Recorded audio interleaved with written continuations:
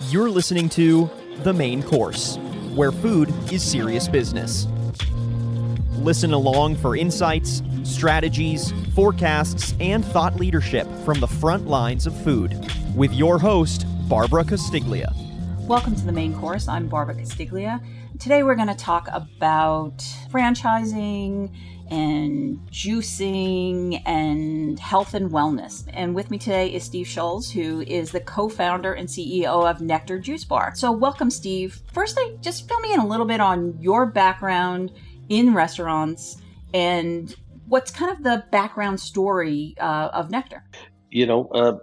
Some people find it somewhat interesting in the sense of, we started Nékter, my wife and I started Nékter in 2010. And neither of us so much as have ever had a job in the restaurant space, whether it be as a waiter or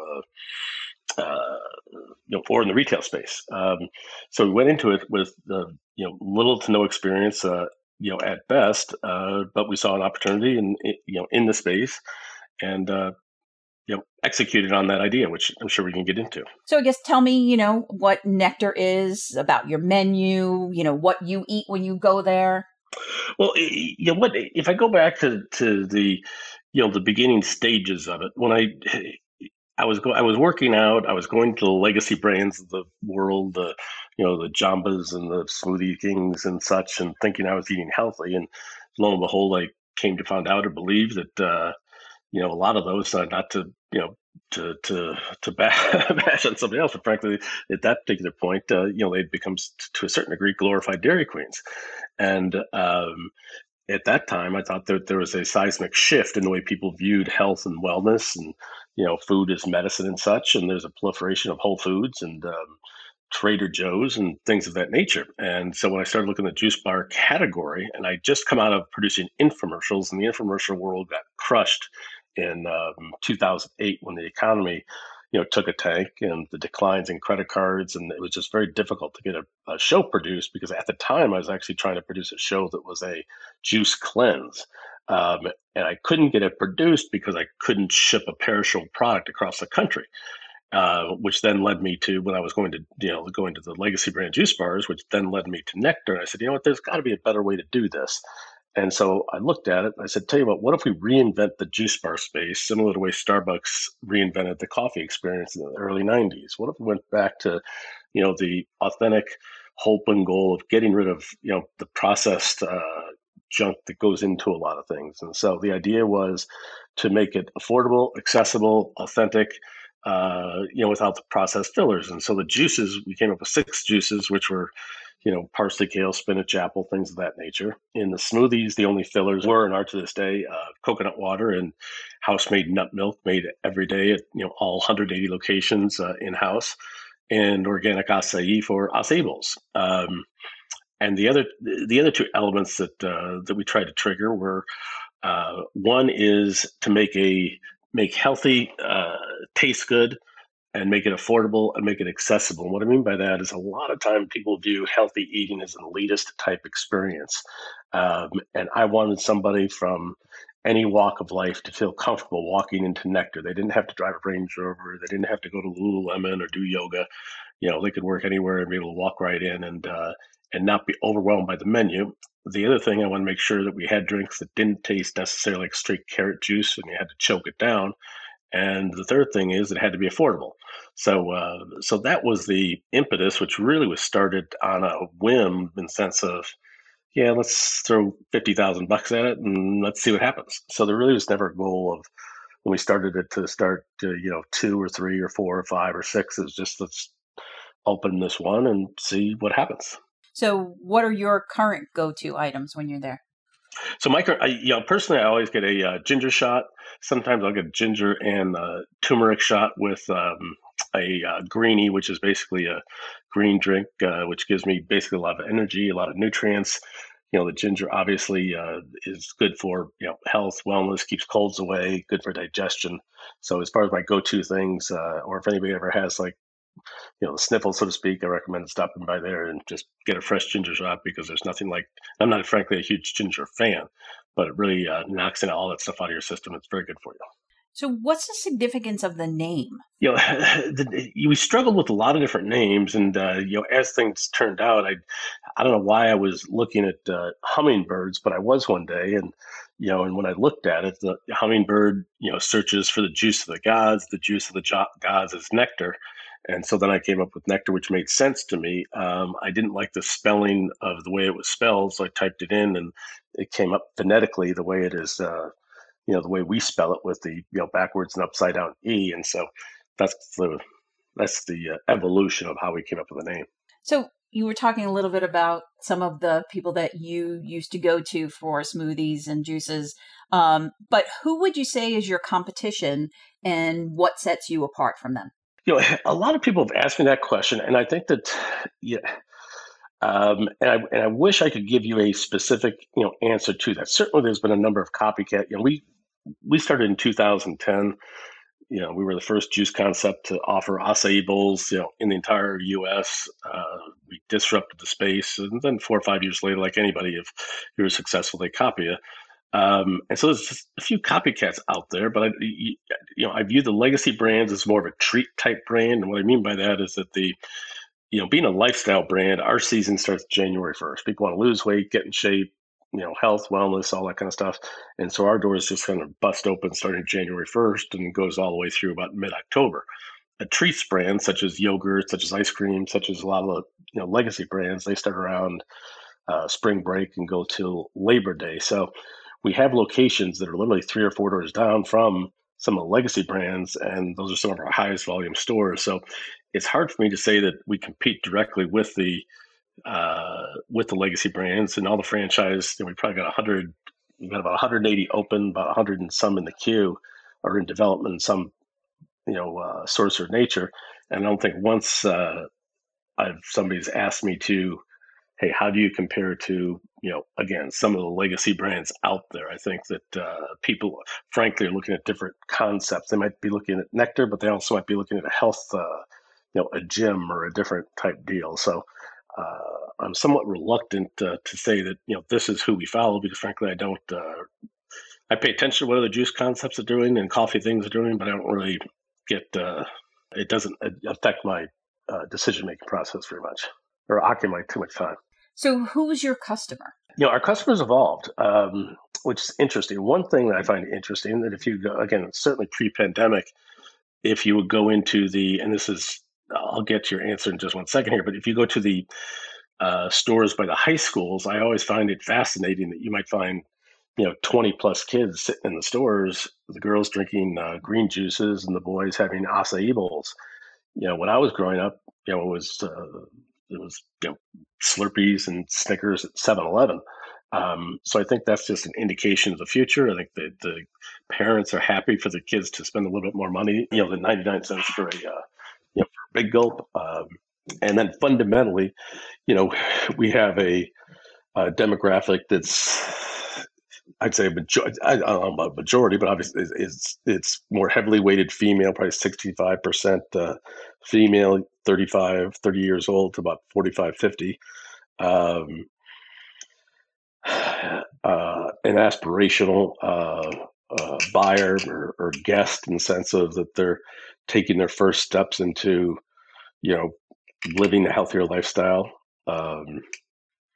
So I would say that's a prototypical guest that we would have. It's not somebody driving a fancy car. We're in a lot of soccer mom neighborhoods. We're in a lot of places that you wouldn't normally believe to be the traditional locations. Of course, we're in a lot of traditional locations, but then we do try things that are just a little bit different. So let's talk about the pandemic. What was that pandemic experience like for the brand? Obviously we came to realize that this was more than something that was going to last a week or two. Come mid-March, I developed a team called Project Wellness, and what I did is I assigned various people on our team various tasks. We basically met daily. We made marketing decisions based week by week, supply chains decisions at the same time, and we basically very aggressively attacked the the needs of our franchise partners, and our corporate locations.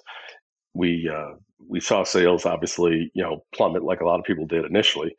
However, since then, starting in September, we started comping positively. We've double-digit comped since then, and more. And I'm not talking from 2020, but rather comping from 2018, 19 double digits.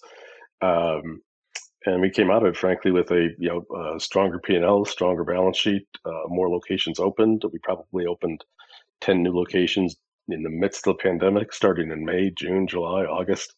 And so we were able, I think, to, with the help of our franchise partners and our team really stepping up, and the execution of Project Wellness, I think, really allowed us to flourish, frankly. So do you think the numbers are so positive because people are, actively interested even more so in wellness than they were before the pandemic? Yeah, I think health and wellness certainly is top of mind. I don't think when you have New Year's resolutions, I don't think you hear very many people say, what, next year I want to eat. I ate way too many fruits and vegetables this year. I got to cut back next year. Or I lost too much weight this year. I got to lose less weight next year, or I need to gain some weight. And so fundamentally, what people want to do is I think that they want to start incorporating, healthy habits into the lifestyle, and they understand, how it makes them feel, and it becomes part of a daily ritual for many. So you were talking a little bit before about, where you are and all the different places, but what is it about a location that says to you, this is where we should be? The traditional location is, hasn't really changed, over the years, in the sense of usually you look for us, again, with the idea of being the Starbucks of juice, we follow somewhat of a Starbucks type model, in the sense of we'd like to be an inline center with a grocer, a pharmacy, Starbucks, health and wellness, like a yoga or Pilates or a spin studio, um, about 1,200 square feet, give or take, in a neighborhood center. And if we find a center like that, the chances of success in those type centers is extremely high. We very rarely will uh, uh, fail or not do well in that traditional type center. And, how, when you're making these decisions, what do you turn to?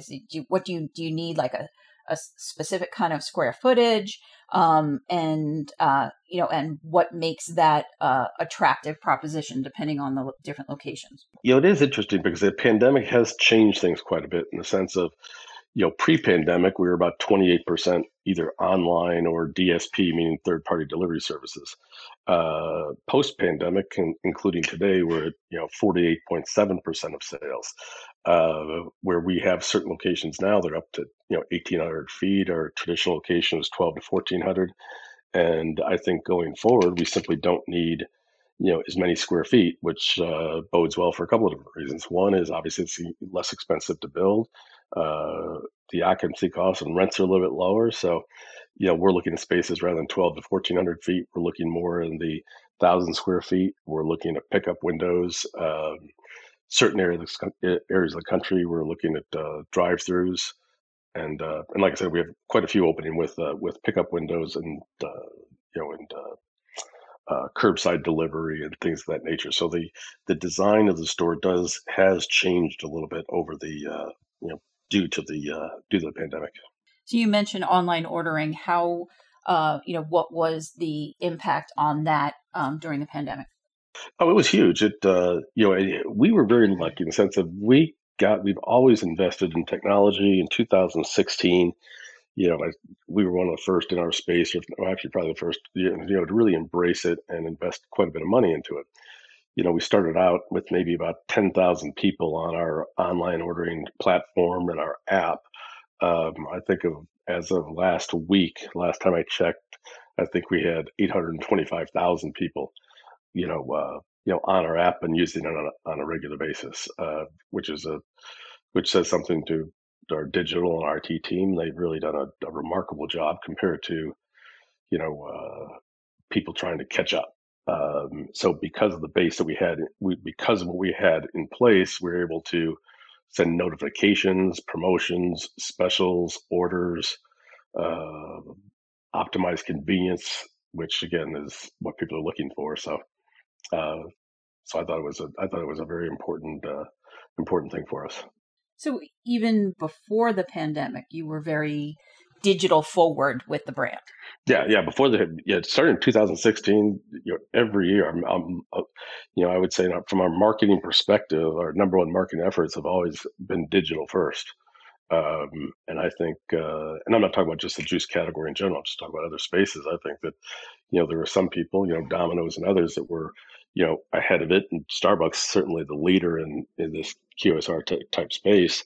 And and for us, we felt that was an integral element that we had to incorporate into people's lives. And again, the goal for us is to make it, habitual type thing, so that people, when they go to work, rather than stopping at maybe a Starbucks, they get used to stop at Nékter, 1, 3, 5 days a week, whatever it may be. And by having that uh, platform, you could jump out of the shower, hit favorite or repeat or whatever it may be, get dressed, drive to work, pull up, somebody walk out, give you a drink, or you can get out of your car, walk inside and grab it. It's ready to go, and on your way you go to work. So it's very important. So what is it that makes Nékter franchisable? A couple of things. One is when we opened in 2010, we probably had 10, 13 locations, give or take, open. And very early on, we started getting a lot of franchise inquiries, and I was reluctant to franchise simply because I was worried about the brand standards and the culture and all those kind of things. And then finally in 2012, I said, "All right, tell you what," I finally agreed to it. But I said, "Tell you what, we're going to award 6 franchises in 2012. We're going to continue to grow corporate, and we're not going to award a single franchise again until after a 2-year test is complete." And my belief on that was that, if I didn't know how to run, if me and my team and, if we didn't know how to run it, if we hadn't been through the ups and downs, the rainy days, the sunny days, the supply chain issues, pricing, cost of goods, labor metrics, all that kind of stuff, I felt it would really be, very insincere to try and sell a system to somebody else. And quite often I see these brands, and it doesn't matter what space they're in, that have 1 location, 2, sometimes 6 or whatever. And I just have a hard time understanding how they're selling a system that they frankly don't really know how to run. We built up 40 or 50 locations before we really went full steam into it. So we tested it from 2012 to 14. Then we took 2014 to 15 to really define the systems that we thought were necessary, and then finally formally released our franchise program in 2015. I think we certainly could have sold a ton of franchises, probably double or triple that we sold between 2010 and 15. Whether we'd be open today or not is another story. Simply because I thought that those experiences and being patient, with our growth was, imperative to our success. And what do you look for in a franchise partner? And what kind of things do you do to support them? As far as what we're looking for, obviously we're looking for somebody that, is a few things, interested in health, wellness, community, looking for a sense of purpose, because I think Nékter provides, all those things. It is it can be run to a great degree from an absentee perspective. Our financials are built so it's not an owner operated type brand. And we have anywhere from multi-unit guys that come in to people who've never been in the restaurant space. And then as far as the support, I think that we've had people. We got our very first employee that we hired to make juices at 17th Street. 11 years later, who started when we were 16 years old. Still works for us today, as do many of the people. And so I think that we have a lot of experience. We have people in the field. We have training. We have people dedicated to franchise and marketing support, digital. So I think that the support that you see in our franchise system compared to, even, a traditional system is heavily invested in that, because again, we're only as successful as our franchise partners. And, if you don't invest in them, what's the point? It's sort of a silly, exercise. So what I always look at is franchise first. So when the kids come in and work, I always say you got to put your hat on and pretend that you're a franchisee, and think like they do. So are there any particular areas of the country or areas of the world where you're looking to grow via franchising? That's another thing I think was important. From a corporate perspective, what I did was, again, I felt it was important that we had proof of concept in a variety of different markets, meaning that a treats brand is only going to do so well in a cold weather climate. And so I wasn't so sure how we would do. So therefore, I wanted to take our own money, meaning our corporate dollars, and my own money. And so we opened in Colorado, we opened in Houston and Dallas. We've got stores open in Minnesota and California, Northern California and Southern. And so it's interesting. So we've been able to, some of our top stores are in Colorado. So that would surprise people that we do very well in cold weather climates. The natural inclination, which is what we did do, is we filled in basically the Sun Belt from Southern California through Arizona, Texas, and so forth. And now we're starting to fill up the middle of the country.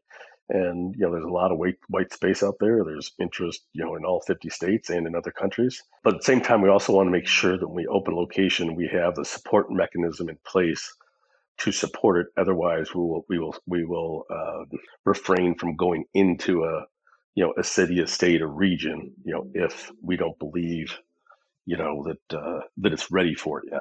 You kind of answered this question a little bit in what you were talking about the, supporting the franchisees and all of the effort that you put into putting the system in place and with the product when you first started. But, how do you grow and kind of maintain quality control? And that kind of goes to what I was mentioning a moment ago, is that you see some brands, and again, it's not just to apply to Nékter, but a lot of people, I think, grow too fast. I think that they use sometimes the franchise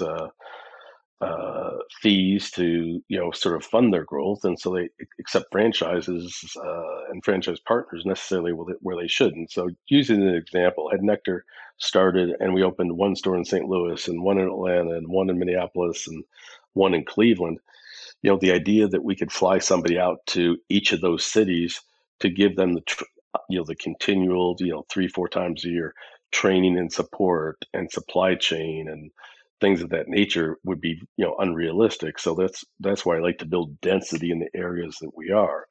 We signed a $50 million contract with Cisco, which basically allowed our franchise partners to get premium, but pricing is well below what they would pay as their own independent or individual juice bars. Now, to do that, there's got to be some densities in the areas, because the opcos frankly don't want to carry a lot of product if it's just one location. So if I go into a new city, I usually like to go in there with 3 locations so that I can optimize the support, I can optimize the buying power of our abilities and our franchise partners, and also build brand awareness. So I think that I look at it as a sort of a plotted theory of let's put in 2 to 3 locations, not certainly the same day, but start with one, 9 months later another one, another 9 months another one, put them 3 to 5 miles apart, and then kind of spread out, kind of like a spider, and build and own that territory.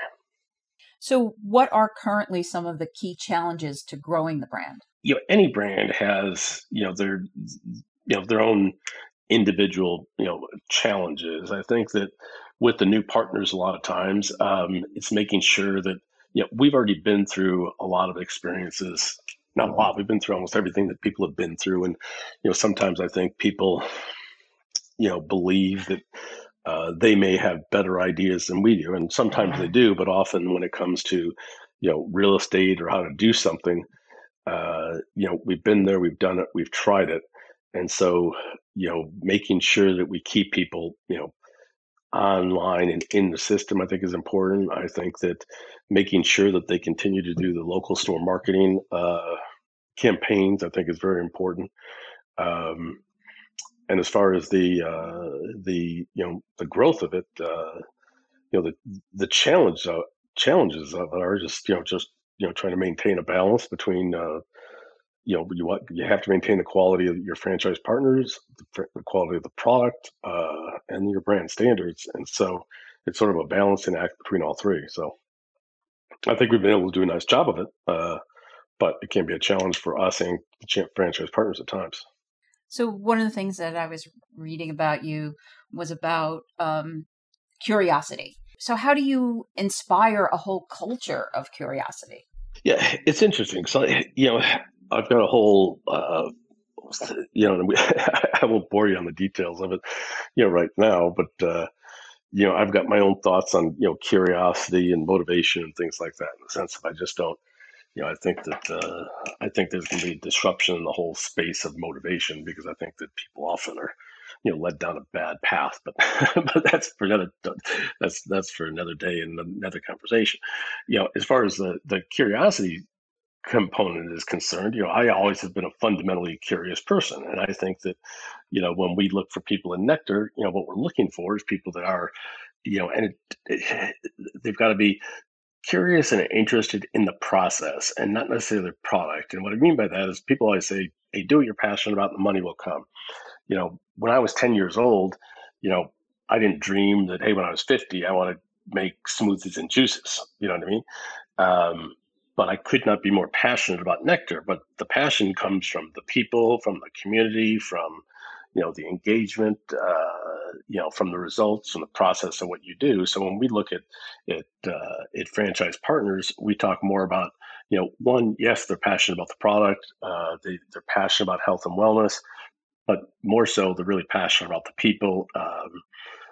And our belief has always been that if we invest in the team members, I mean, if I invest in our team members and they're in a better mood, they make a good juice, they're happy when they pass off to the guest, and then the guest is happy when they walk during the drink, and they're in a better mood when they walked in than when they walked out, then assuming we're responsible with cost of goods and labor, at the end of the day, everybody's going to do okay and make a few bucks. And fundamentally, that's the way we've managed the business since day one, and we continue to manage it that way today.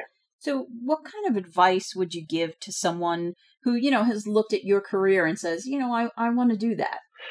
I would say do it. There's so many hindrances. I think that my advice to them would be, don't listen to the white noise. Don't listen to that inner voice. I think that, people's inner voices are made up, whether it be your mom, your dad, your friends, the influence of others or teachers. I think that, often you have an idea, you sit around the dinner table or at the soccer game and tell your friends about the idea. Quite often they'll knock the idea down. And I think that or even today, people often will give me advice on what I should do, and I'll smile politely, but frankly won't really pay too much attention to what they have to say, unless it's somebody that I seek out or if it's a topic of interest. So I think that, people really have to block out the white noise, go with their intuition, believe in what they're doing. If they fail, that's okay. Just get up and do it again. But you really do. You can't be dissuaded by those, that inner voice that is so dominant in your head, and you can't be influenced by that white noise of others trying to give you advice and telling you what's right or wrong or what to do or not do, and be afraid. And I think that's the difference in what's going to really make somebody successful and what's not. And if they can do that, then that allows people to take action. And if they take action and they follow, and why I think franchising is such a great thing is that then you have a system already. We've built a system over the last 11 years, and it's a tried and true system. It works. So fundamentally, they've got the inner voice, they've got the white noise. That's kind of out of the way. They understand it, and then to take action. If they've got their own idea, great, execute on it. And if they want to get involved with a system already in place, sort of a a precursor to things, then it's a little bit easier, because I think that they've learned on our dime. We've spent millions of dollars, made millions of mistakes, but those mistakes aren't going to happen again, and they get to take advantage of that. So I think it's a great opportunity for people to do that. Perfect. Thank you so much. This is great.